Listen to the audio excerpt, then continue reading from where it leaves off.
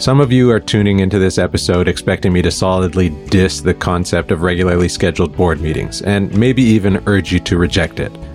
At the risk of disappointing you, I honestly just don't feel that strongly about it. Let's be real, most people have complicated lives with only limited tolerance for spontaneity, especially when it comes to something as fundamentally, boring as a board meeting.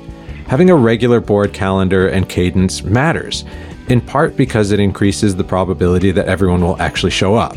It also adds some structure and predictability around which we can build decisions. Knowing when everyone will be together helps us to plan what information we'll share and when, what conversations we need to have at what times, and when we hope to actually, make a decision on a thing. And let's be fair, boards do bust out of their scheduled meeting flow every once in a while, but usually only because of an emergency or some other thing that forces us out of the gravity of routine. I just can't help but wonder whether an extreme deviation from the norm might be kinda cool. Like, what if a board's meeting frequency was something like, we meet once a week virtually for precisely 15 minutes, that's 13 hours per year. These weekly meetings alternate between efficiently ticking some routine compliance box and creative exploration of some important or zany question.